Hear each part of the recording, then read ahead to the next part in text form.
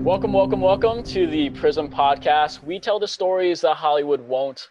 I'm your host, Rodrigo Mariano. Hope you're doing well. Across from me on this wonderful Zoom call is director Neil Kumar, director of Beneath the Sea of Light, starring Academy Award nominee Barkhad Abdi, and Bollywood actor Jim Sarb. How are you doing today, Neil? I am very well. How are you? I'm doing all right. How's COVID pandemic life treating you? It's pretty cool. I'm trying to use the time. I say cool. There are a lot of people out there that are not having. They're really fighting on the front lines of this. But I think for people like us who make stuff, it's an interesting time because it kind of forces you to come to terms with all the work that you said that you would do one day. No, exactly. You kind of put off. So it's interesting because I'm not in a comfort zone at all. Even though I'm pretty happy to be kind of locked down. We're in Paris at the moment. I live here with my girlfriend, and Paris is under total lockdown. Oh, really? Yeah, it's the second one now. So it's going to be at least for the next couple of weeks, probably longer. Yeah. Right now, LA County is in lockdown, but right now around the East Coast, we're just chilling right now. But the lockdown is imminent. Definitely by the end of the month, as the aftermath of Thanksgiving and the start of the holidays, there's definitely going to be more stuff going down. And I hope it gets better soon, but who knows?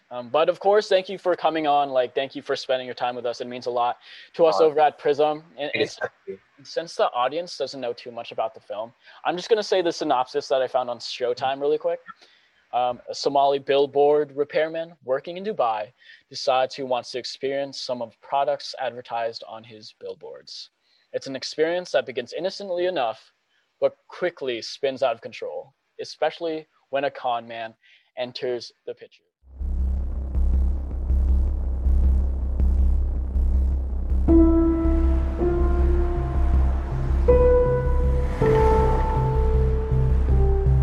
I look like $1 million wearing this suit.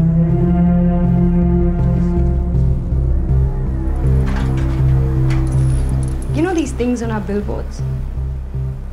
It's easy to get caught up in them. Bagan, are you back to your dreamland, eh?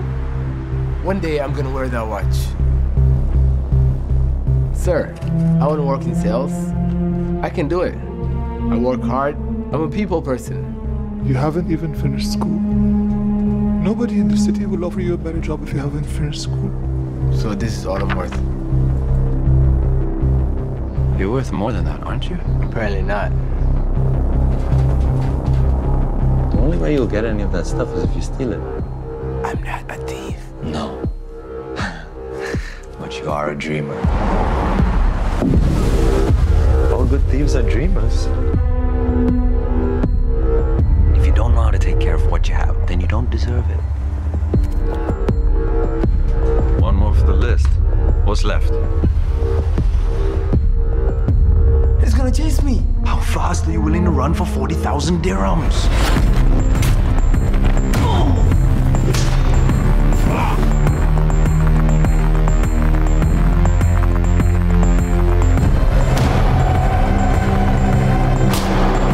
You can take whatever you want. You can do whatever you want. Look what that got me. Ready? I'm not gonna hurt him. Being poor isn't up to you, man. Staying poor is a choice.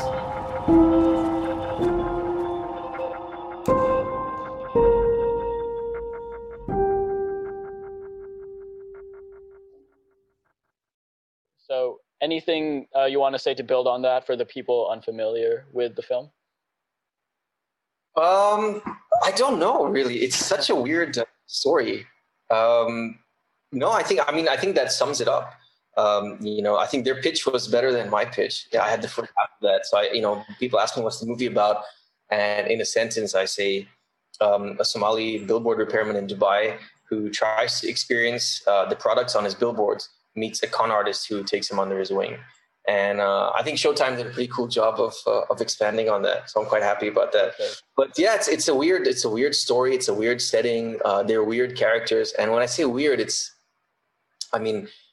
not what what I'm used to seeing, on a film in Hollywood or these aren't characters that I'm used to seeing. So I'm quite proud of that, and then I'm quite scared at the same time, because does that mean that maybe we should done something different? No, that's perfect, because film, from what I perceive, is just a great place to vocalize the voices that haven't been told their stories yet. And a Somali billboard repairman working in Dubai perfectly sums up a story that has not been told yet. So congratulations on Thank you. I really appreciate it. To tell his story, or a story similar to that one. Before we get into talking about the film, I'm just curious, what have you been watching? What have you been listening to during the pandemic? And yeah. That's a really good question.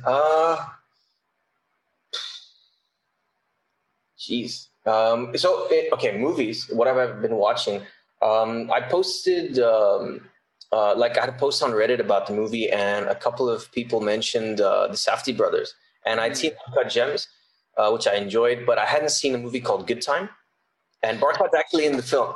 So I watched, the last movie I saw was 2 days ago, which was Good Time. And that was a lot of fun. It's really frantic. It's pretty cool. So yeah, that's the last film I saw.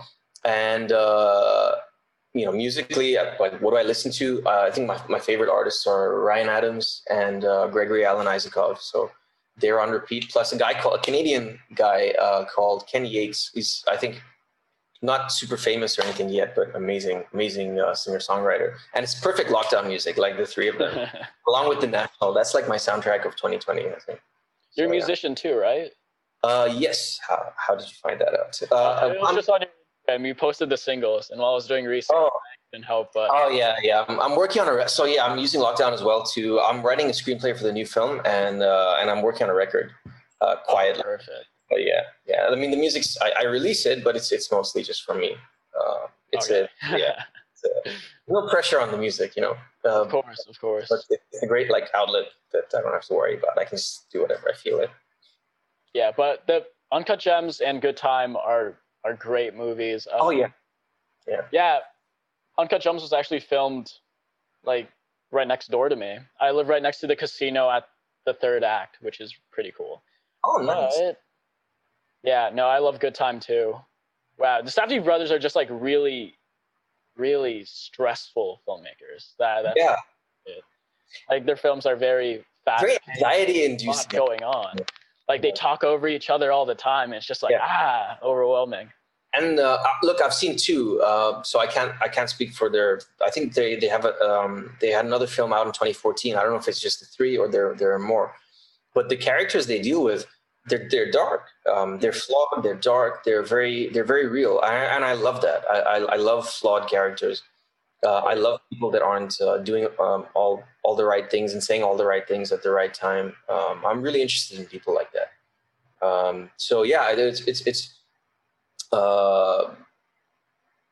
Even though the stories that I would tell would be very different, I think the fact that they have this inherent darkness to them, and when I say darkness, I just mean like a reality to them, I find really, really interesting. So I find the characters interesting as well, not just the filmmaking style. Since you're bringing up character, I'm just curious, because I have this debate with a lot of friends that I have at Emerson. Where would you put character in the priority list of how to approach storytelling? Because personally, character is paramount to literally everything else to me. Yeah, it's first. For me, it's first as well. Okay. It's cool to hear you say that, because, I say that to people who ask, or we talk about this stuff, and, they ask me, what's the most important thing about writing? And for me, the toughest part of filmmaking is the writing part. And the toughest part of writing is the character, and you got to get the character right. It's not really about the words. I tell people a lot that writing's not about words, and they look at me like, huh? And yeah, really. And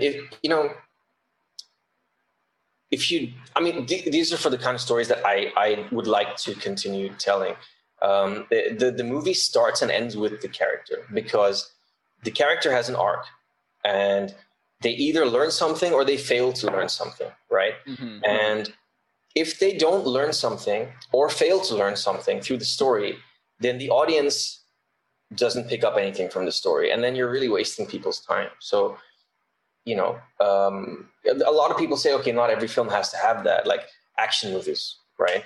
But the best superhero movies, in my opinion, I'm not a huge fan of superhero movies, but the best ones for me were the ones where it's full of action, but you've got a very clear character arc, or your character like Christopher Nolan's Batman series. You know, I think are definitely my favorite superhero films. I mean, I could go down this rabbit hole for hours, but to answer the question, in a nutshell, I think character is absolutely the most important thing. Character is what writing is all about. And so I would put it, as you said, right at the top, you know. And ironically, I was having this conversation with my my cinematographer, my partner as well. Like, we run the production company together, and we worked together for 10 years. And for him, as a cinematographer, the most important thing for him is character. And you know, we've been learning about writing and how to write or how not to write together, you know, for the last 10 years. And for him, if he doesn't know what his character is doing in a scene, he doesn't know how to light it. And I think that tells you everything you need to know. That's fascinating. Yeah, it's a really cool way to approach cinematography, because there are so many directors and DOPs that are amazing at commercials and making something look good, or music videos, making something look good. I'm really bad at that. I'm not a visual director. I'm more of a story director. And, you know, if I was working with another cinematographer, I would really want to work with someone who understands character. Like, I think Vittorio Storaro, when he wrote a book, he called it Writing with Light, you know, and that also tells you everything you need to know. I think character is really the most important part of cinema. For the kind of movies that I want to, you know, make. Yeah, no, I totally agree. And it's so interesting because I feel like a lot of people don't pick up on that. And also, like, going back to the studios making giant franchise movies, the best ones and the ones that make the most amount of money is the ones with characters that you could relate to, because the audience could attach to those. If you don't achieve that, then how do you expect to make sequels? This is why so many like things bomb out of the game. Because you don't care after. Exactly. Why am I watching? Even Joker. I mean, Joker's not a happy movie, but it was amazing because that character was intriguing, you know, and was real, right? It felt real. It felt like a lot of mental health issues that we're ignoring today were being ignored in that story, or in the era that story was set in. And look what happened, you know. So it's a very interesting take on. I don't know. I just find it's all the movies I've ever loved had good characters, and it's not a coincidence, you know. Like, my favorite movie of all time is Heat. Oh, really? Yeah, by Michael Mann. Yeah, and you know, it's the film that made me want to make films, and it's all about characters. You know, it's a cops and robbers movie, but it's all about characters. It's so rich. Yeah, and even what you would call dismissively the background cast. Every single person in that film is there for a reason. Every single character is there for a reason, and they have their own worlds. You could make a movie on every single person in that movie, and it's, you know, a good film is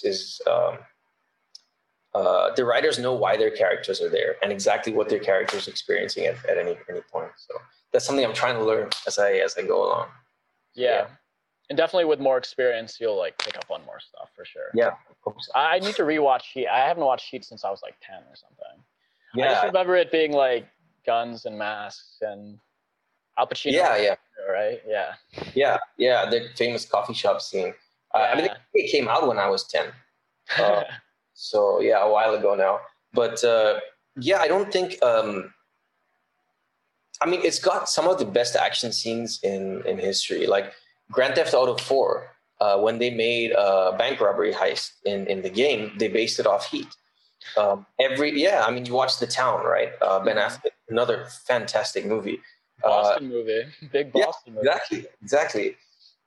And he based that, not based it, but like it's his favorite film as well, and it was a huge inspiration. In fact, one of the characters is watching Heat in the background in the movie as he walks in, and I think it's such an important film.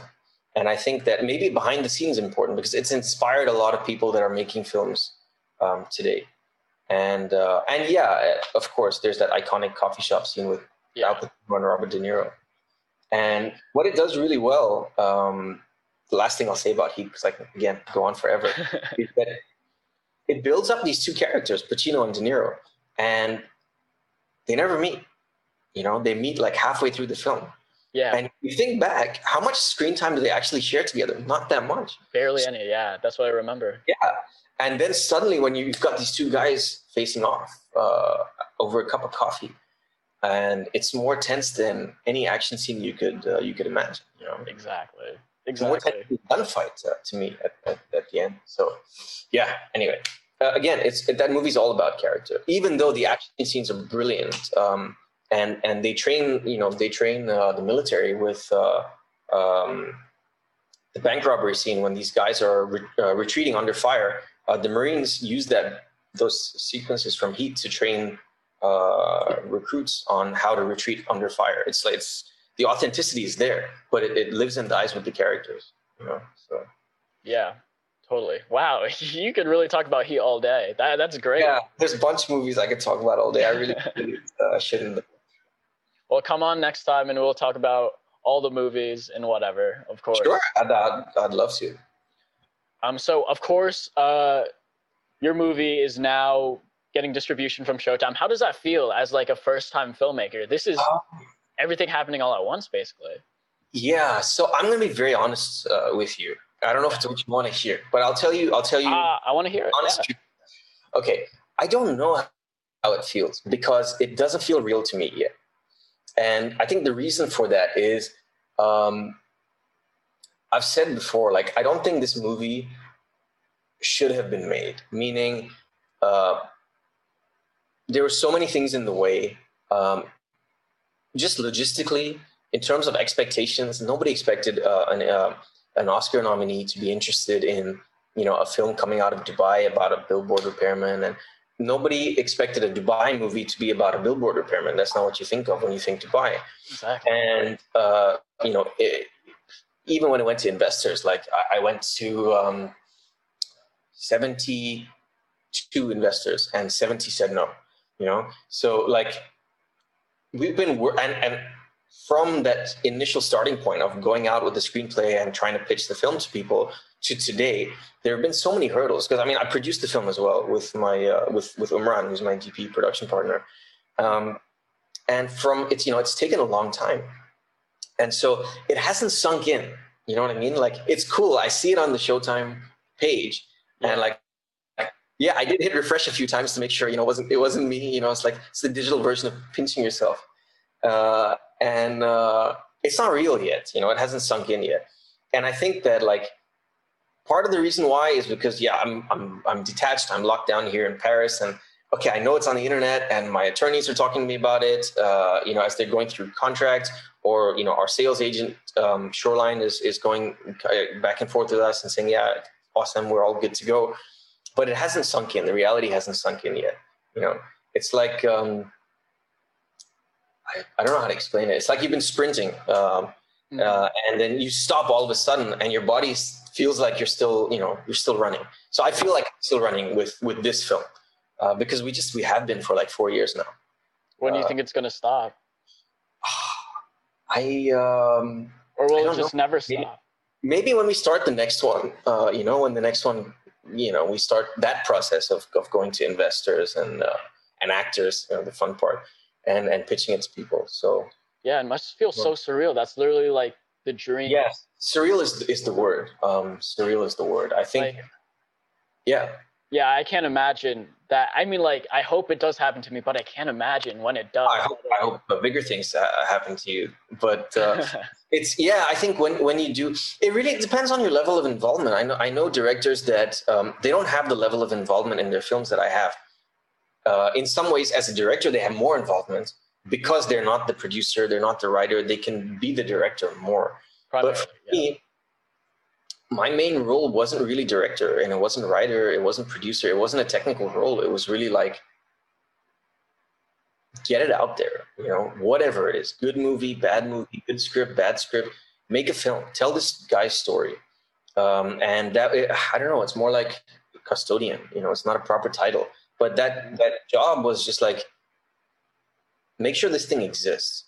And for that, the day it goes up on Showtime, and I'll try to use a friend's account because I'm not based in one. I'll try to use a friend's account to just get a preview of it. When it goes up, then I think then it'll be real. When I'm watching it and it's not on my laptop or it's not on one of my hard drives or something, when I'm watching it on an independent platform, then I think then I'll go like. But right now I'm holding my breath because so many things. That's a bad thing to say, but everything that could have gone wrong on this film went wrong. And that was film school for me. I never went to film school, and that taught me a lot. But at the same time, you're perpetually holding your breath. So when things go wrong now, I don't freak out anymore because I'm like, it's okay. It's worth it. I'm like, it'll work out. Sorry. And when things go right, I don't get overly ecstatic anymore because I'm like, wait for the ... because there's very often a ... And not to be pessimistic, but I'm an optimistic person by nature, and I've had to rein in my optimism, because you're cheering, and then all of a sudden someone's like, oh, but fill in the blank, and then now you have this new problem, and you're like, oh. So I think once it's out there and I'm watching it on Showtime or wherever else it's going to go, then it'll be cool. It'll be cool to fire up Netflix with my girlfriend and see a movie I made up there. It'll be awesome. God. It's a good feeling, I'm sure. So neither can I yet, but I'll let you know honestly. Yeah, please update me on that. I would very much like to know the rest of the process of you just absorbing everything that's going on with you. I was just going to ask, what was the hardest aspect of the film to figure out? Clearly there are a lot of problems when you were shooting. I don't know how to answer correctly. I don't know what correct is. I think the hardest thing, honestly, is seeing it through. It's the perseverance. There are way more talented directors than me, and I think that'll be evidenced when you watch the movie. I'm sure there's loads Don't downplay yourself, dude. No, but genuinely, it's hard to look. People like you and me go and watch a Christopher Nolan movie, right? Mm-hmm. And we come out of the theater and we're like, hey, we're competing with that guy. When you make a film and it goes out in theaters, Christopher Nolan's probably still going to be making films. So people are going to walk into a theater and go, or, fire up Netflix and see your movie poster and his movie poster, right? It's like, and I try to explain this to people, it's just people like you and me, the audacity that we have of just trying to do what we do and make films and tell stories is like, it's so arrogant in a way. Like, who do you think you are to compete with somebody like that? And I love that. God. Yeah. And so I'm not trying to downplay myself, but I'm looking at, I don't make excuses for myself. I don't go, oh, this is a good first movie or this is a good first screenplay. I compare it to hey, what's my favorite movie? Heat. How does this do that? Nothing I ever make will, live up to movies like Heat or Warrior or Nightcrawler, The Usual Suspects. These are some of the movies that really influenced me growing up.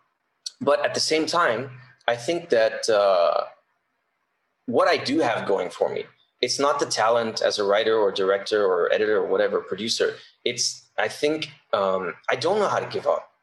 And I didn't know that until I made a film. It's the perseverance. I think there were a lot of people, if I can be really blunt, in my shoes who would have really abandoned the project from a very early stage. We got a lot of no's, and we're still. I can't legally tell you how, unfortunately, but we're still getting no's. Imagine, we're up on Showtime in a few days, and we're still getting no's on this movie for certain things. And it's like it doesn't faze me anymore. I think the main thing that you have to have as an independent filmmaker, if you come up in a system where you've got a studio and someone's a producer's found you and they're giving you a script that they want you to make, they believe in you as a director, completely different. My experiences don't apply to people like that. But if you're making a film independently with by yourself or with a couple of close friends, perseverance is the most important thing. It trumps talent, honestly, because I know a lot of directors more talented than me that would have thrown in the towel and said, I'm not touching this film, for whatever reason. Oh, the investor pulled out, I'm not touching this movie. You had this incident, I'm not touching this movie. You want to make a $3 million movie for like, a fraction of that? I'm sorry, I can't do it. So, I think perseverance was the most important thing. And that's, in a sense, I was talking to my dad the other day because he asked me, he's like, how do you feel? And I'm like, same thing I told you. It hasn't sunk in, And he said something to me. He's like, you kept telling me that on shoot, you didn't have time, or before the shoot even, you didn't have time to think about the craft of it. You didn't have time to think about, how am I going to shoot this scene? I genuinely, because we were scrambling all the way to the shoot and putting out fires one after the other. While I was on set, while I'm directing actors, I'm putting out a fire, on the left between takes. And I didn't have the ability to think about anything. So my dad brought up an interesting point. And he said, basically, everything that you've done in this movie is instinctive.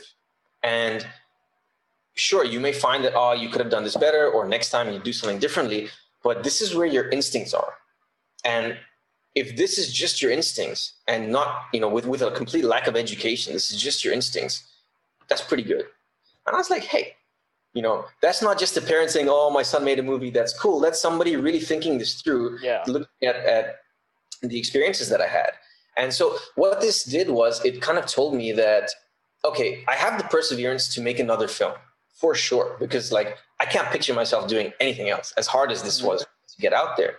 So if I have the perseverance and if my instincts are represented by, what Beneath the Sea of Lights is, then I'm not in that bad a place.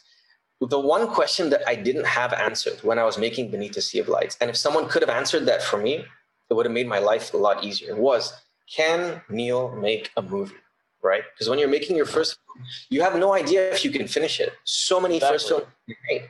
And I understand now the reason why, in Hollywood, there's a reluctance to work with a director who's never made a movie before. It's not about talent. It's not about ability. It's like, hey, this is going to take the life out of you, right?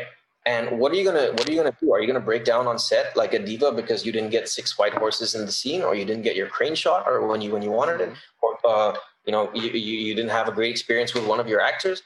How are you gonna manage it? Can you close a film, right? It's basically, can you finish a marathon? And I don't care how you place. You can place dead last, right? But can you finish the race? And at least that question I answered, that yeah, I can close. So I know I have the perseverance. I don't have the talent that I want. I don't have the innate talent, and I don't have the abilities that I would like to have. But I think, I'd love to learn that in the process. But I wouldn't trade the talent or the ability for the perseverance, because if I did that, if I were a more talented filmmaker, but I didn't have the perseverance, the movie wouldn't have been finished 100%. So I think it's not an answer I would have given you a year ago. I would have said, direction is important, or writing is important, or whatever. But, if you were trying to get something made, seeing it through is the most important thing, honestly. Yeah, 100%. Yeah, I've been thinking about that a lot. You don't know if you could even, and a lot of people have trouble starting making their films in the first place. They have trouble putting their thought to the pen onto the paper. And they have trouble, exactly what you said, closing and even trying to overcome that humongous process in the first place, which is why drive is super, super important, and perseverance is super, absolutely super important. And the thing is, people like us, we won't take no for an answer either. We just want to prove to ourselves that we can do what we want to do, no matter how much innate talent that we think we have. Because personally, we'll get better with more experience, obviously. Well, you have to start somewhere, 100%. So when you started doing filmmaking, when you became set on, I want to do filmmaking as a career, how did you get to the point where you were like, yeah, I'm ready to make a feature film, instead of just doing shorts over and over, or doing commercials for hire? I still don't think I'm ready to make a feature film, but so what I mean by that is there was never a point where I said I'm ready. But I'll try to briefly give you a quick rundown of how I got into this stuff. I used to work in advertising, and I was a writer at an ad agency, a couple of agencies.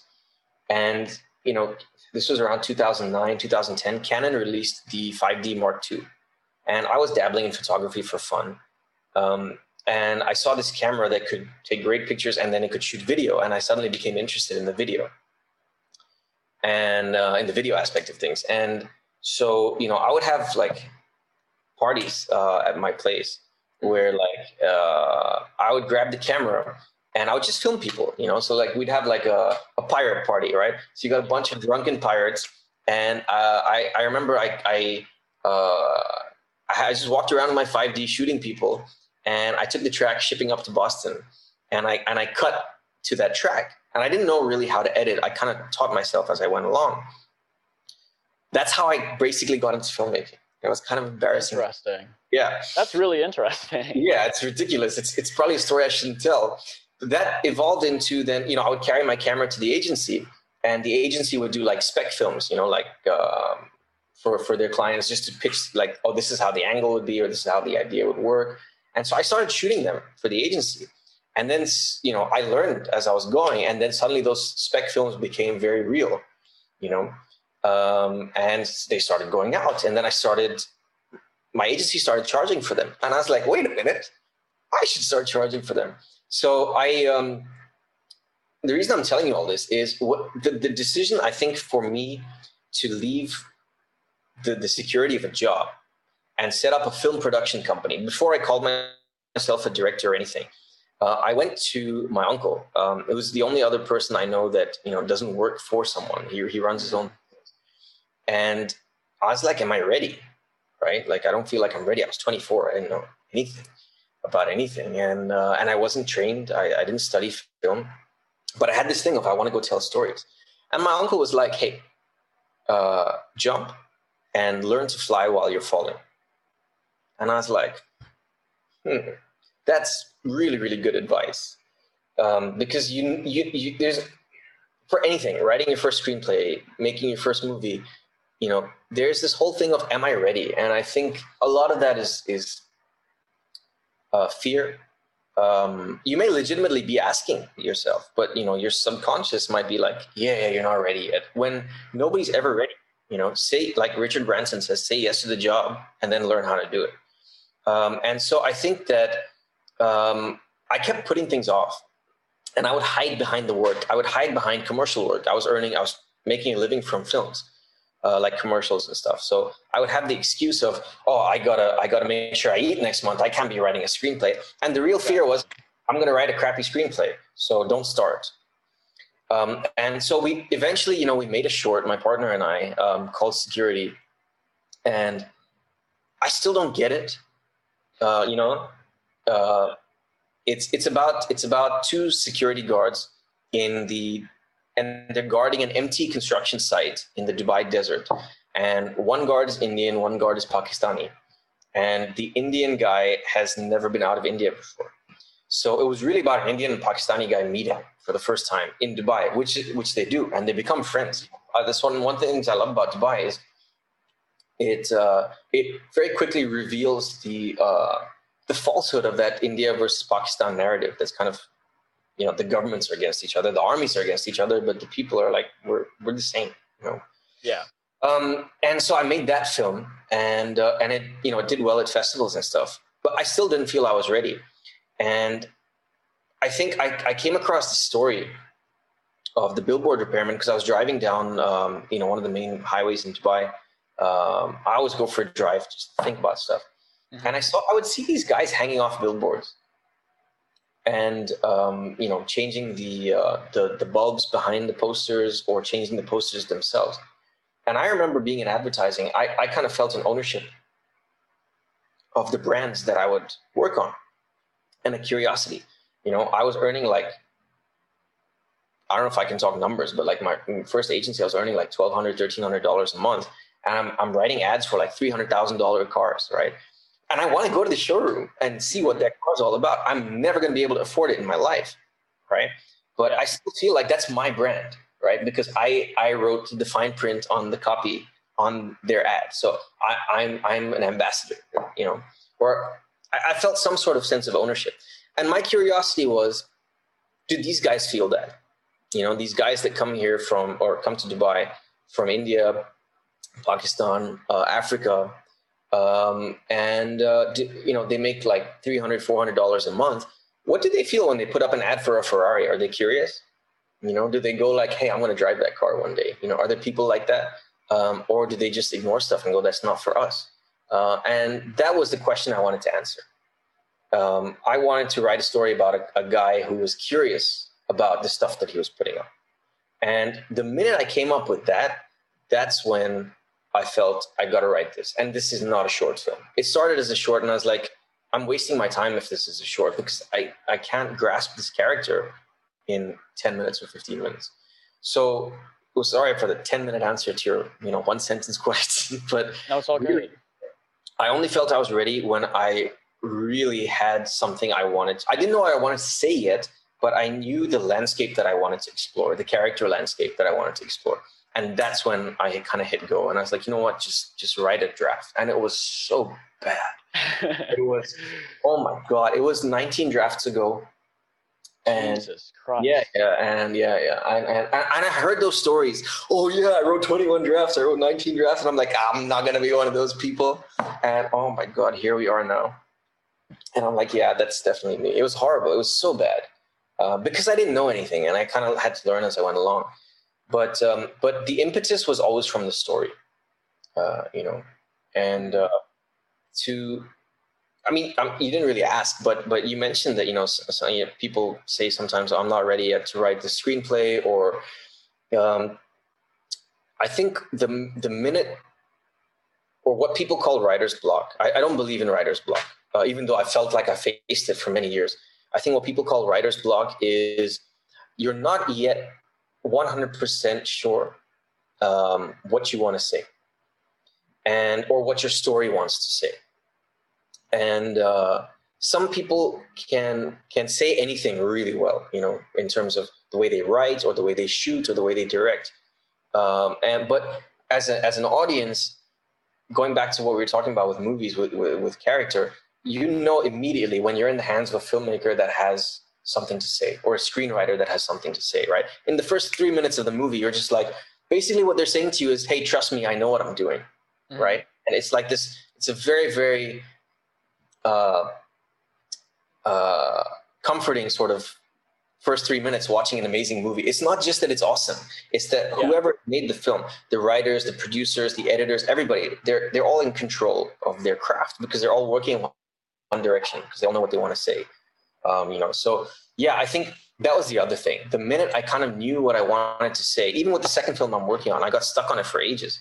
But the minute I knew what I wanted to say, then suddenly, everything starts coming out. So yeah, no, I love what you said about earlier. What was it? Jeez. Oh yeah, you were saying something about once the idea came into your head with this billboard repairman and stuff, you were just like, stop thinking, let's do this thing, write it down. Just figure him out. And that was the catalyst for creating your first feature. You weren't planning to make your first feature. I wanted to. I always wanted to. It was you always always there. had the intention. Yeah.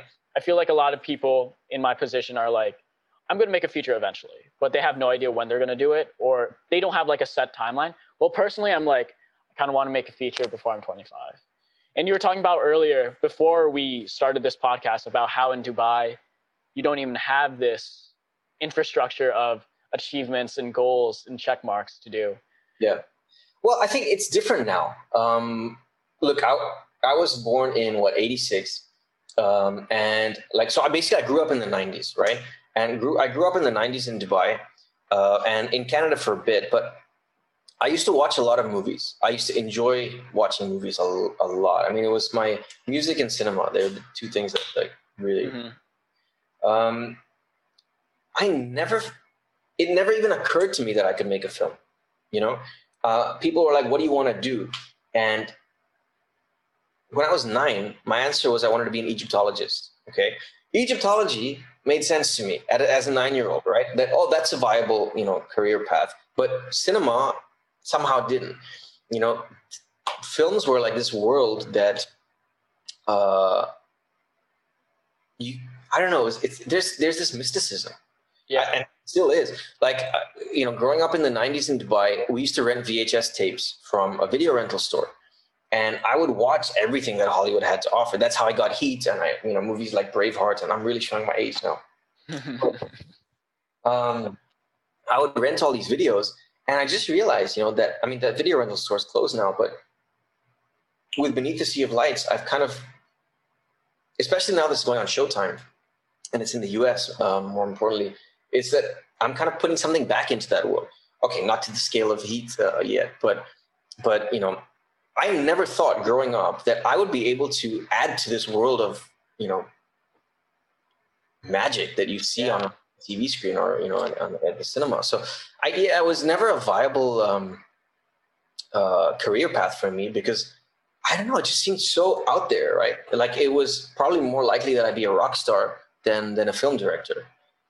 People didn't talk about it where I grew up. We didn't have filmmakers.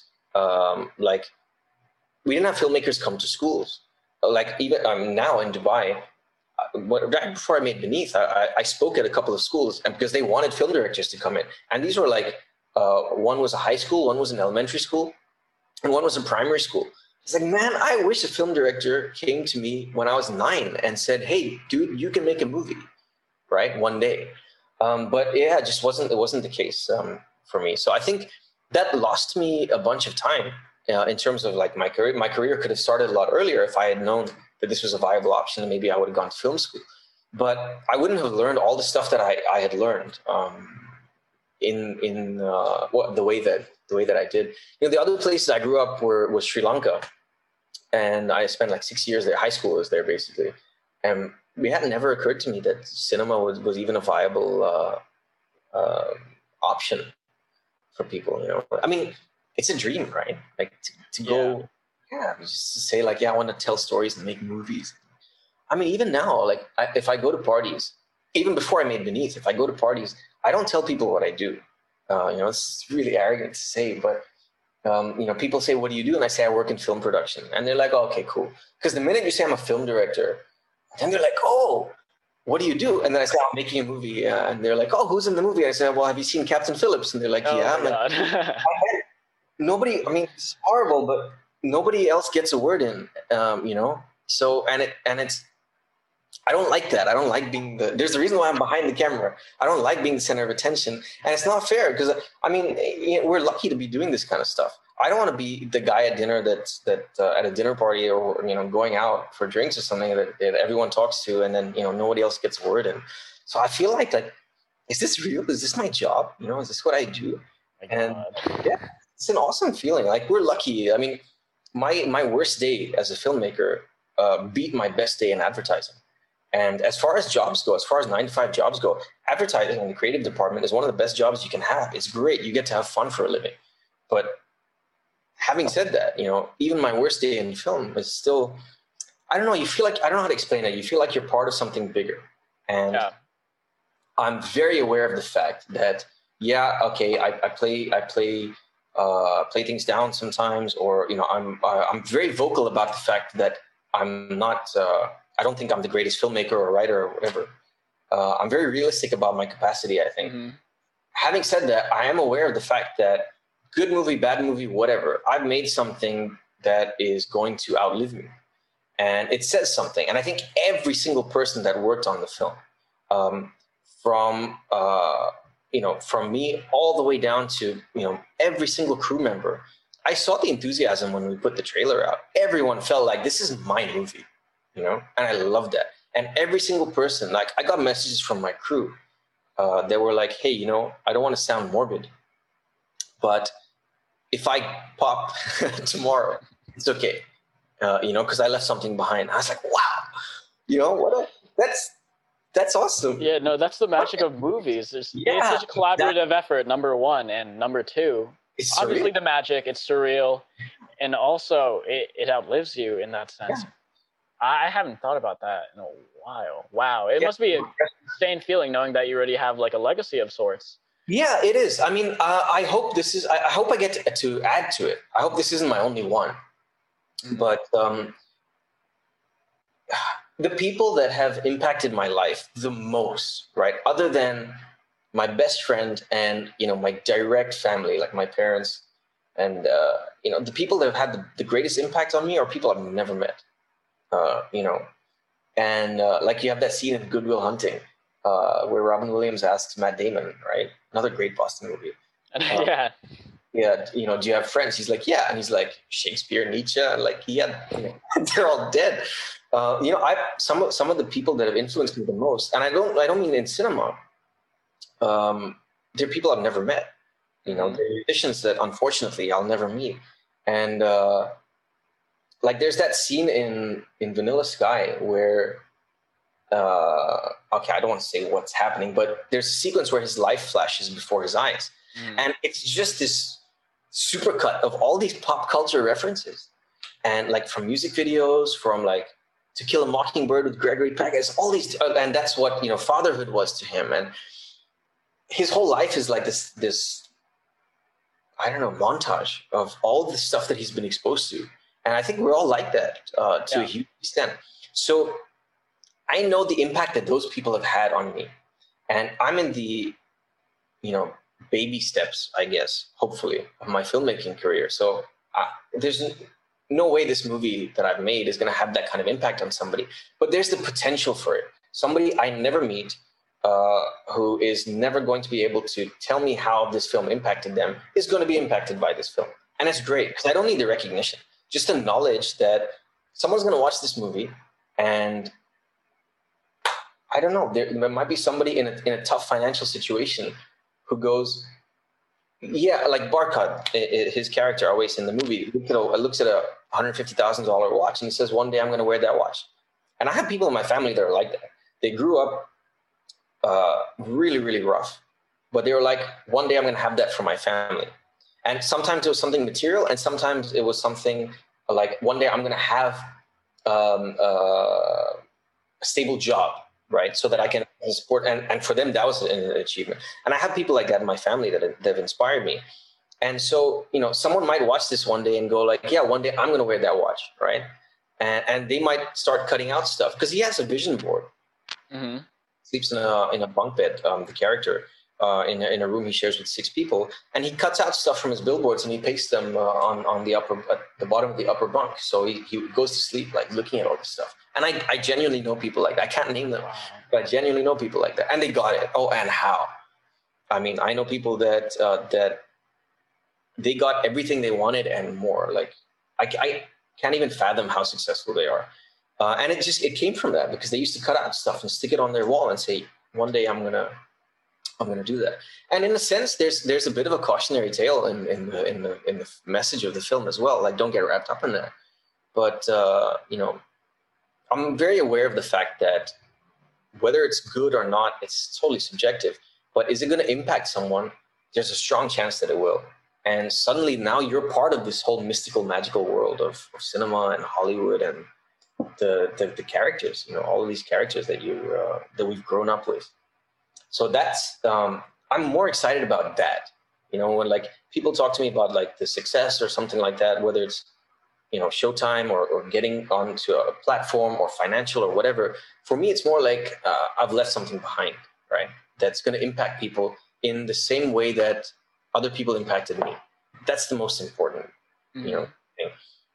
And it's like saying that I was here. I lived during this era. I grew up in these cities, in these situations, and this is what I saw. In my time, this is what I saw. This is my interpretation of what I saw, and I think that's what every artist tries to do in a sense, whether it's a musician or a painter, or songwriter, or a filmmaker. So, yeah, 100%. No, that was a really great answer. I was just going to point out, like, it's very interesting how people who are exactly like Barkhad's character in the movie. It really speaks to not really just research, but the personal connection that you have with people who actually experience stuff like that in materialism. But I'm sure it's very much reflected in the film. So this is your first feature film, right? And right before this, you had your short, Security, which did film festivals and all of that. Clearly a huge jump. So how did you secure funding for this movie? Did you already have the cast in tow when you started pitching it to people? No, I didn't. So how did you? Things I can't say. Sell it? I can't say, but like I'll have to be a bit ambiguous about certain things. Okay. No, we didn't have the cast in tow, but we had to shift tack. So I was telling you earlier that, like, you know, there's this whole kind of, you've got to be kind of arrogant, you know, in a sense, to even think that, oh, I can make a movie, right? And in Dubai, I didn't think that we would get funding for an international film. And I didn't think there'd be interest from actors. So I set out, like, So question, the film industry in Dubai is very, very, very small.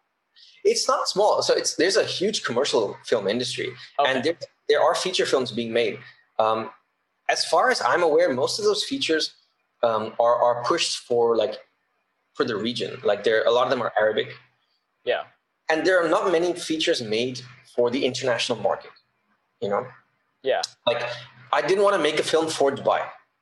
I wanted to make, or for people in Dubai to watch. I wanted to make a film that people around the world could get a glimpse of Dubai while watching. And for me, it's a totally different brief, you know? So I think that I started small. I thought no one's gonna, you know, let me make a Hollywood, you know, level feature here. So what if I start with like a smaller film? And if I'm doing billboard repairman, most people in Dubai are South Asian, like the 60% or more of the population in the UAE is South Asian. So you have like India, Pakistan, Bangladesh, Sri Lanka, and Nepal. And so I thought, let me make a film in Hindi. Even though I'm Indian, I was born in India, but I'm a Canadian citizen. I can speak 6 words of Hindi, you know, with a gun to my head. And I don't speak any other languages other than English.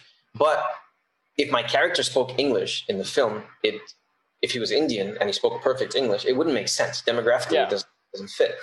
So I thought, okay, let me write the film in English and make it in Hindi. And so we went to a prominent Indian actor, really, really famous, lovely guy, very down to earth. Met him, and we're good to go. And I can't get into this too much, but things didn't work out. And the day that things didn't work out, I was like, it was one of those moments where I was talking about perseverance earlier, where I think somebody else would have bailed and said, you know what, forget it. Not this project, not right now. And I was talking to Umran on the phone, and I was like, you know what? Why are we thinking like I'm not. Look, I don't know anything about Indian cinema. I don't feel Indian in that I never lived there. I feel like an outsider there. Mind you, I feel like an outsider everywhere I go, and there's reasons for that because I moved around a lot growing up, and I like that because it gives you an observer status, you know, rather than you're not partial really in many ways. So I spoke to Umran, and I was like, you know, I was fed up, and I was like, you know what? Why are we thinking like we don't want to go make films for India? Like, that's not my goal, because that's not what I relate to, and that's not what I understand. I want to make the kind of films that I saw growing up, right?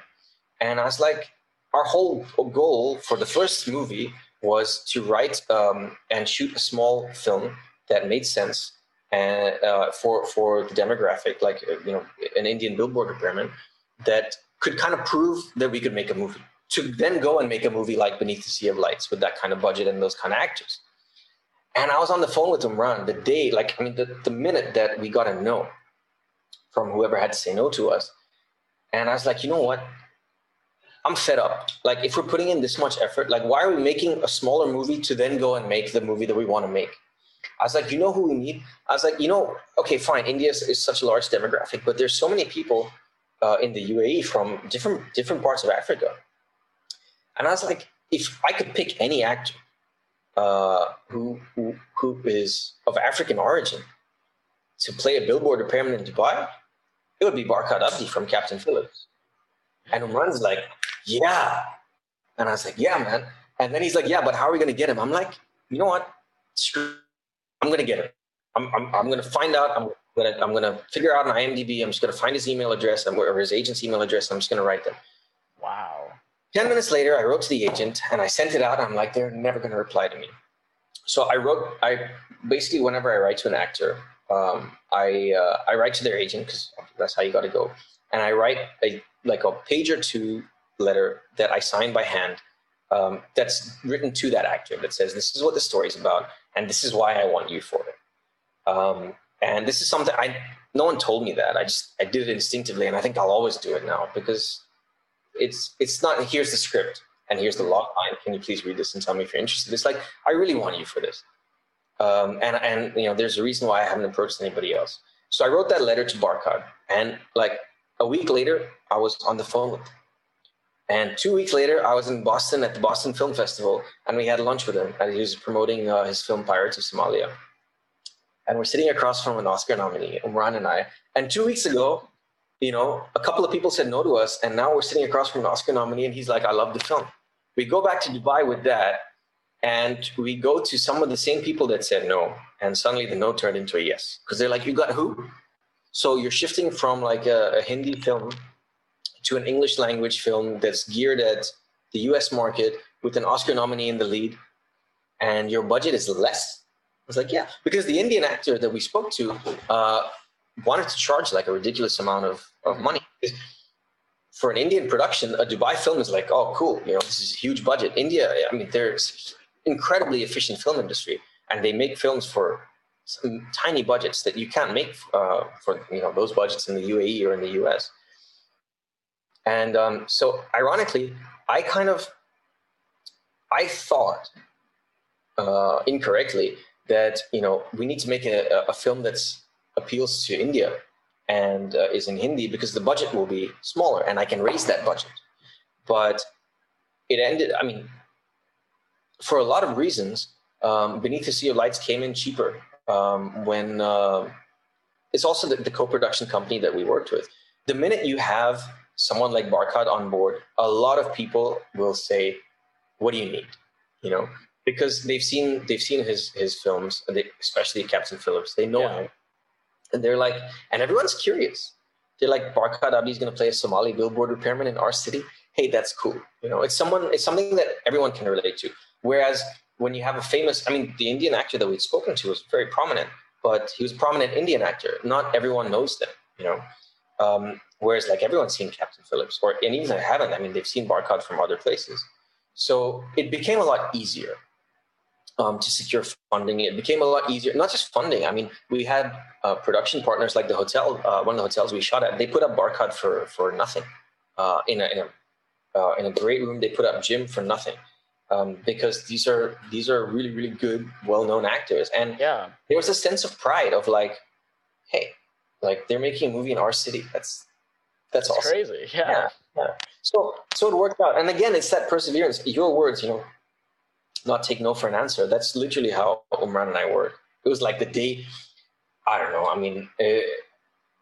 I don't drink, but I would imagine that like if I did, my instinct would have been like, I'm going to go drown my sorrows because, oh no, my movie's falling apart. And instead we don't have time to kind of grieve, when things go wrong.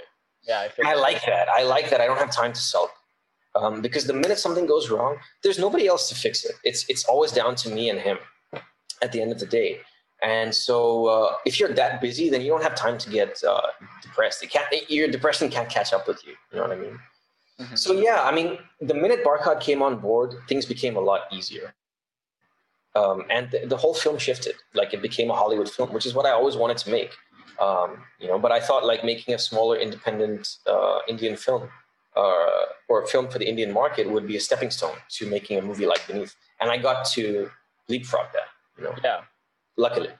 So Jim and Barkhad are obviously like established big actors. Did that change your filmmaking approach at all in the way that you direct?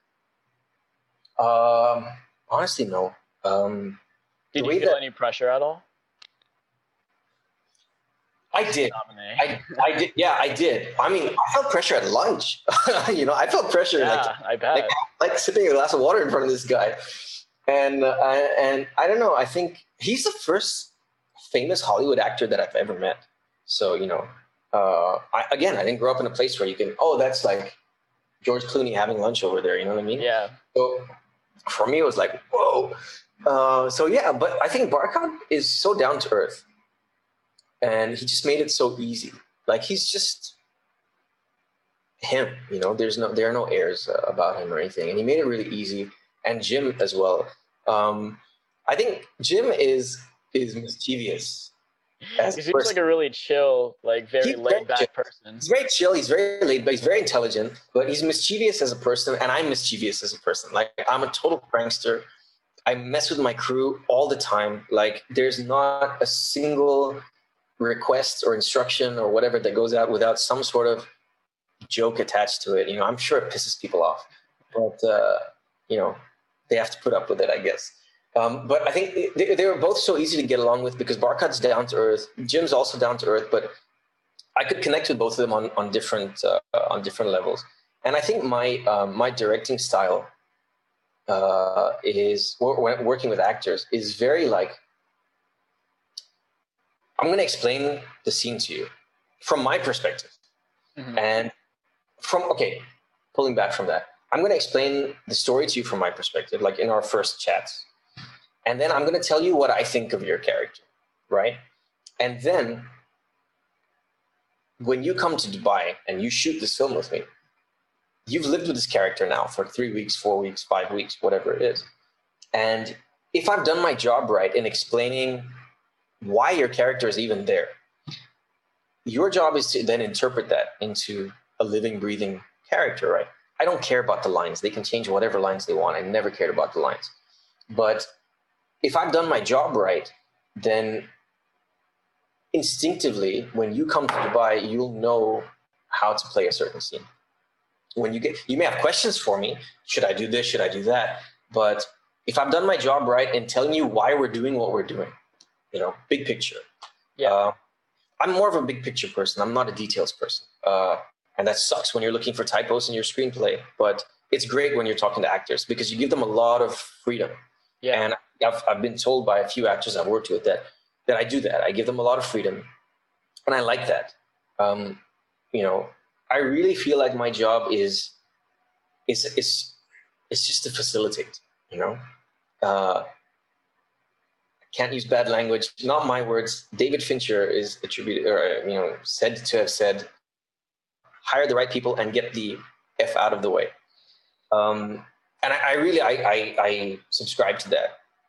That Jim was absolutely the right guy to play the character he played.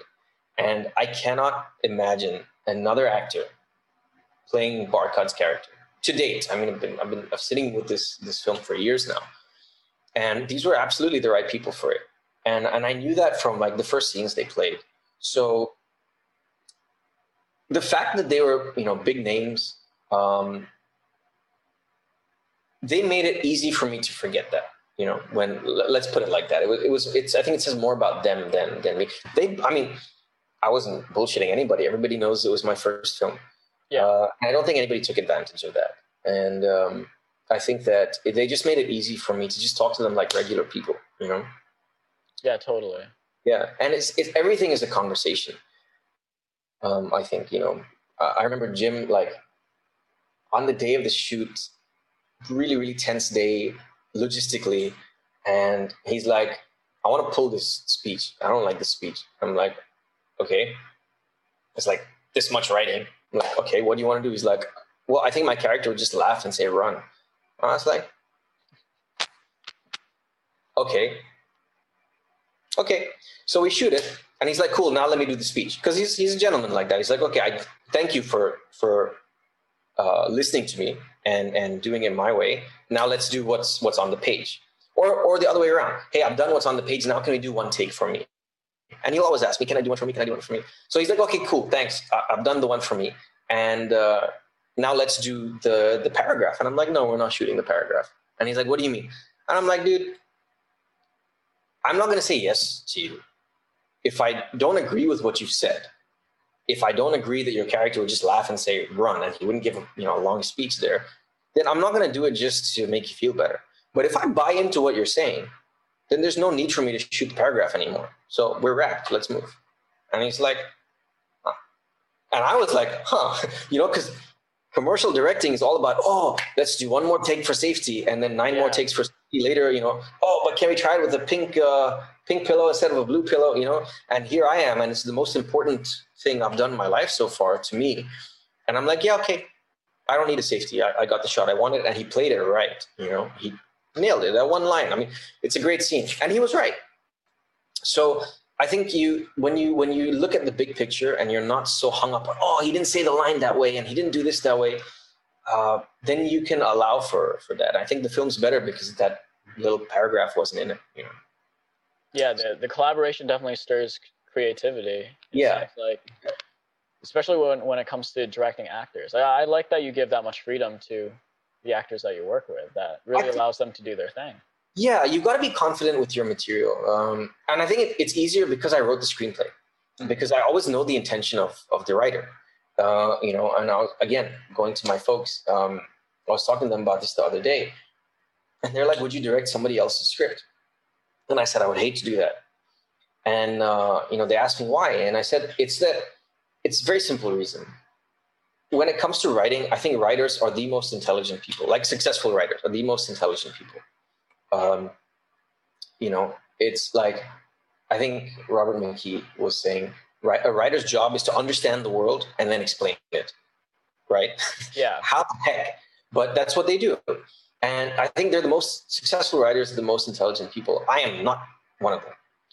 And I think that if I were given a screenplay and someone told me, shoot this, like an Aaron Sorkin script, okay? Someone gave me an Aaron Sorkin screenplay and said, shoot this. I would miss so much. There's so much that would go over my head, right? Yeah. And if you had to pick a director for that film, you wouldn't want a director who doesn't understand the material. Exactly. So my screenplays may be flawed, but at least I know that I'm smart enough to understand at the level of the writer, because I am the writer, right? Exactly. And you can switch smart enough and dumb enough. Because as stupid as the writer is, the director is, right? And as intelligent as the writer is, the director is. You don't want, look, I don't want to name names, this is horrible, but you could probably think of a few directors that aren't known for cerebral screenplays. And if you give them a very intricate drama, they're going to mess it up, right? So, I think at least I know I can direct or at least I know if I direct the films that I write, the director and the writer are kind of working at the same level. Whether that's a low level or high level, that's anybody's guess. But, so because I wrote the script, there's a confidence in that I've understood to the best of my capacity, the material. Yeah. Now, if the same scene, if I hadn't written the script and Jim was like, hey, pull this paragraph and just do the run, right? I would have to go to the writer and say, hey, man, am I reading this for what it is? Like, how much more is there to this paragraph? Like, what else is he saying, between the lines? What's the subtext? Have I got all of it? Because subtext scares the heck out of me. I don't grasp it all the time, And I think it was easier for me to write because I knew that, okay, I know exactly the intention behind that paragraph. And now that Jim's articulated it in the way that he has, I know it can go. Exactly. So, yeah, I think you have to have a confidence in the material to be able to let go of your words, and you have to always look at the story. Like if I pull this scene out, or if I pull this line out, or if we don't have time to shoot the last segment of this scene, how does that affect the story overall? And so when you start pulling pieces out of the puzzle and then seeing, okay, the film still works with it, I think that gives you the confidence to just give in to your actors if they have a reason for saying, hey, I want to pull this, or I want to change this, or I want to add that, And I think that's where it came from, really. It wasn't just that I like to give my actors freedom. It was that I had a certain level of confidence that I've understood the script. And yeah, I am qualified to give my actors that freedom, if that makes sense. Yeah. No, that makes sense. And also just the trust that you have with the actors. Yeah. Interpret the material the way that you have. Yeah. Yeah, and they earned it. So you started filming Beneath in 2018 in Dubai. Yeah. And you grew up a portion of your life in Dubai, right? Yeah. How did you approach doing the city justice and like capturing the spirit of Dubai with the movie? It's a really good question. if I can be really honest, I put the camera down. I didn't construct it. My character travels a landscape, a visual landscape, from a rundown apartment that was actually being demolished or was set for demolition when we were shooting. That one of my really close friends grew up in the building next door to that in 1998. So in 1998, this was a really fancy part of town. And in 2018, it was being demolished. And to me, that said so much about the film. So my actor goes from, sharing a six-person bunk bed, six-person room, like a one-bedroom apartment in that building, to driving a Rolls Royce down a 12-lane arterial superhighway, past a 5-star hotel, going to Dubai Mall and the Fountain. Because it did that, I think because that was the landscape, I didn't have to think much about how am I going to show Dubai. I just had to shoot, because I shot the apartment scene for what it was. We didn't go out of our way to make it more rundown than it was. We didn't go out of our way to make it nicer than it was. We didn't go out of the city didn't need makeup. You know what I mean? Yeah. To either look better or worse, meaning to either look more wealthier in the wealthier parts of town, or to look less wealthy in the less wealthy parts of town. And I like that we just shot what was there. I worried more about the actors inhabiting the space. I never felt that the spaces were inauthentic, because I think maybe it's because I spent more than 25 years there. They felt real to me, and I watch those scenes now, and the scenes are authentic. The places, except for a couple of surreal elements in the film, which are intentionally surreal, it's completely feasible. Like there's a cold open in the movie, the first couple of minutes, where he gets stopped at the airport by customs officers, immigration officers that aren't speaking to him in English, and they speak to him in Arabic. And I've been in that situation, and he freezes. He can't understand them. He freezes, and they suspect him of doing something, and we don't know what that is yet. But I've been in that situation, and I watched the movie finally. I think after the Showtime thing was confirmed, for the first time I watched it as a movie. That this is going to go out as a film now. I'm not looking at the editing and mistakes and legal stuff and whatever. And the first 2 minutes of the movie, I was like, whoa, that's happened to me before. I've been stopped at the airport by a guy that doesn't speak English, or maybe he does, and he's intentionally putting me in a spot, because that's his job, right? Mm-hmm. The immigration officer's job to make sure you haven't done anything shady. And the minute they know you haven't done anything shady, then they're really nice. And that's exactly what happens to him in the film. So everything felt authentic to me. I didn't have to think about Dubai. I don't know if that's the answer, that is interesting, but really we just some actors, you just put the camera down and let them do their thing. And the city was like that. I didn't have to show it a certain way. And we didn't think about do we make it dark here? Do we make it light there? I know, in terms of colors, Dubai Mall, we want it to be the warmest part of the movie. So lots of yellows and golds. And it's like that. So we didn't have to do too much. And, the apartment, we wanted it to be in stark contrast to that. And I think the tendency is to go blue and cold. We didn't really want to do that. We went green.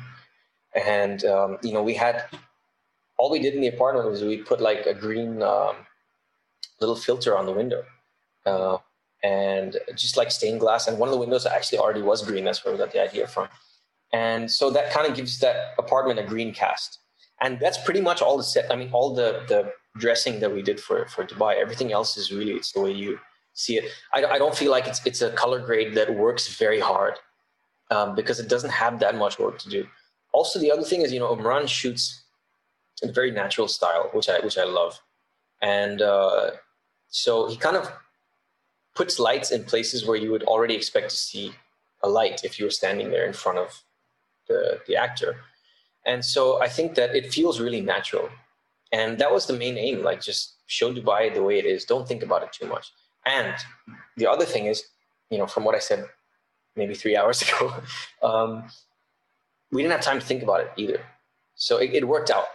I didn't have time to be too mindful of how are we going to show this part of Dubai? How are we going to show that part of Dubai?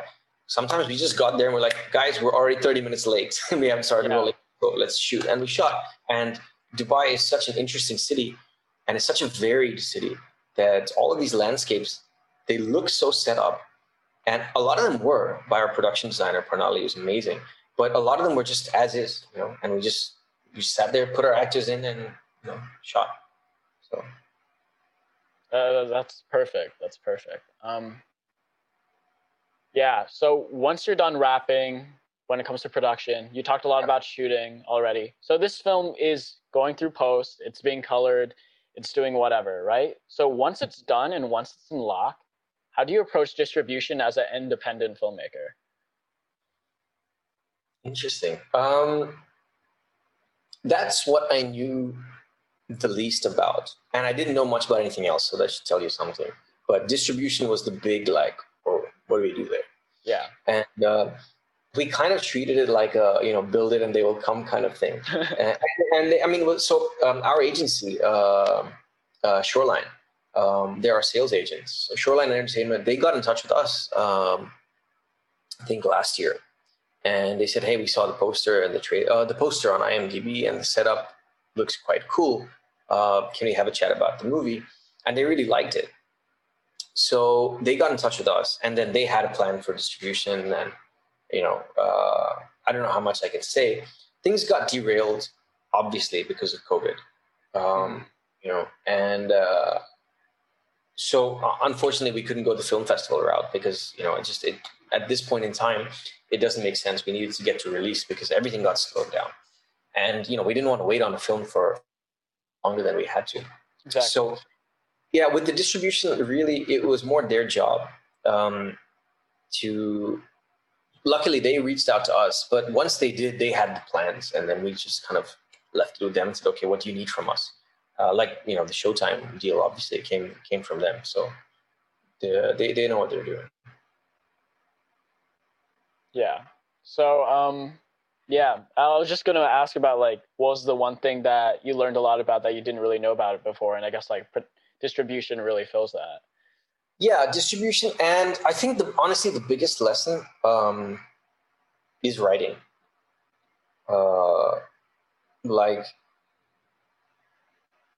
If I go back and I watch the film for whatever reason, bits and pieces, I'm working on a scene, I'm checking something to make sure that legally we're covered. I watched the movie and I don't take issue with camera angles. I'm not the kind of person that's I wish I had shot that differently or I'd done this differently. When something's done, it's done. But the important things that I learned along the way in the last 4 years, since the first draft of Beneath was November 2016, so really 4 years, is writing. Your story, it lives and dies with the writing. And if you don't understand that early on, then you're going to be painfully reminded of that throughout the process of making your movie. And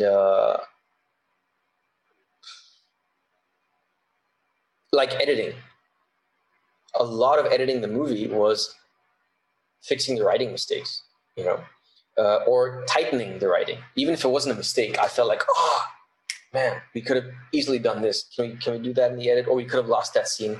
I would have done this differently. How can we kind of try to achieve that with the footage that we have? So the biggest lesson would have been that writing, is the absolute most important thing. And again, it's not about the words. I've got a lot of tattoos, and one I got is down here. I don't really see it. It's in Latin. It's a phrase that says rem. I'm going to say this wrong, but rem tene verba sequentur. It means grasp the meaning, and the words will follow. So if you understand what you're trying to say and what you're talking about, then everything else just flows from that. And the reverse is also true, that if you've written without understanding and you shot without understanding, or you're trying to edit without understanding, then you're not gonna have a good time. Yeah, no, exactly. The best craftsmen and craftswomen in the industry, whatever their job, my music composer would compose based on character. He would talk to me about character. My editor would edit based on character. I would edit based on character. My cinematographer would shoot based on character. my sound mix team would do the sound mix and make mix decisions based on character, right? And these are people that are far removed from the writing process that happened, 4 years earlier. But that's how important this stuff is. It's always about the story. That's the most important thing that I learned. So what that effectively did is it like kneecapped me for writing the second screenplay. Because now every word I write, I'm like, what are the consequences of this statement or this sentence 4 years down the road? You know what I mean? But hopefully I'll get over that. It's like the opposite of writer's block. It's like this paralyzing fear of, oh my God, now that I understand how important writing is, what do I write now? I'll keep that in mind, because that actually sounds terrifying. Thinking about like how when you're writing, sometimes things just like not even fly over your head. You're just like, oh, we'll fix it in whatever. But then you can't fix it in whatever, especially with a large scale project like the one that you're working on with. Yeah. Right. You can fix a lot of mistakes in post, and you can fix a lot of writing in post. They say film's written 3 times, right? When you write exactly. Shoot the script and when you edit. So you can fix a lot in post. The film that I edited was not the film that I wrote. Thank God. I'm not talking about the first draft. I'm talking about like the final shooting draft. And that, So it's important. If I can push somebody here, the one thing that, because I say so much about writing that makes it scary, and it is scary. But there was one really short book that demystified this whole process for me. And it was called The Nutshell Technique by Jill Chamberlain. And so she has this theory that I subscribe to. I'm going to really mess this up. If she hears this, she'll kill me. But if your character doesn't change, right, or fail to change, if they don't have a flaw that either they overcome if your film is a comedy, or they fail to overcome if your film is a tragedy, then you don't really have a story. You've got a scenario, you've got a setup, right? And in this Nutshell Technique, she has these, it's a chart, and it's got these 8 blanks that you have to fill in. And if you have those 8 blanks in place, you'll have a cohesive story. And it's that simple. It's these interconnected elements that demystify the whole process. Now, she doesn't tell you how to write, and I don't think any real writer would ever tell somebody how to write, because that's so subjective. But this is like a compass. Like, you kind of create a roadmap for yourself. And I've read a lot of books, and there's a lot of stuff to subscribe to. But like, if I could recommend one to people, it would be this one, because it just demystifies the whole process. And when I applied this to the new movie that I'm working on, suddenly I knew how to make sense of it, and my writer's block went away, because I understood the meaning of what I was saying. I understood my character's flaw, and I understood that I want them to overcome it, and I understood that you only overcome your flaws, your real character flaws, in a moment of crisis. So you need a moment of crisis. A lot of this stuff is things you already know, like the point of no return, the crisis point of the film, but why they're interconnected, she explains really well. So I think it's super scary. Writing is terrifying, but if you have a solid compass like that, then I think you're okay, because no one can find your movie for you, but someone can kind of tell you. I really wish I read this book before I had written the first draft of Beneath, because I would have saved a lot of those 19 drafts. But I think that it made the process a lot easier, and that's also something to keep in mind, like, throughout the movie when you're shooting it as a director, like the basic stuff that, directors that don't want to write, they need to understand the basics of writing, to be able to direct the scenes. And I've been in so many situations where actors know more about writing than directors do, because they're so used to theatrical and structured pieces, for example. Exactly. And the directors, they're not a writer, and they don't want to be a writer. That's fine, but there's some fundamentals you gotta understand, I think, to direct narrative well or effectively. I felt bad because I'm saying the whole time that writing, oh my God, it's so scary. But at the same time, like there are things that can help demystify that process for you, and this was definitely one of them for me. Yeah, I'm gonna definitely look up that book. I just wrote it. Oh yeah, it's a quick notes. Yeah. Well, she explains it really well, much better than I do. I can't wait to dig into that, and I also can't wait to watch the movie when I finally have time and when it finally goes on streaming on Showtime. Sure, I can send you a private screener if you like. Ooh, that'd be very. No, I would love that actually. Yeah. Well, thank you so much for everything. This has been a great conversation. Sorry for the long chat. Yeah, this was really good and really helpful for me as a filmmaker, and probably the people who are listening to this who have the intention of making films as well. You really go into detail, and it's clear that you're talented, driven, and passionate about what you do as to regards with films. So, like, what can the audience check out now, and what's next, basically? Just really quick. What's next? So the film I'm working on is called Epitaph. Mm-hmm. And Imran and I are writing it right now. It is set in ancient Egypt and before the pyramids. So the setup is an ancient Egyptian stonemason tries to smuggle his father's body into a tomb fit for a king. Ooh. Yeah, it's a heist movie in ancient Egypt. And what's at the heart of the movie is it's about guilt. You know, it's about guilt that we carry, every single one of us. We've got some form of guilt or another, and we often sometimes don't even know that we're carrying it, but we don't know how to put it down. And this is the story of a character driven by guilt who just really doesn't know how to put it down. And that's really the heart of it's a heist film in ancient Egypt, but that's what it's all about. Awesome. So people who listen to this podcast could follow you on on Instagram. Okay. Yeah. In your socials? All right. My handle. It's Neil was here. So Neil.was.here.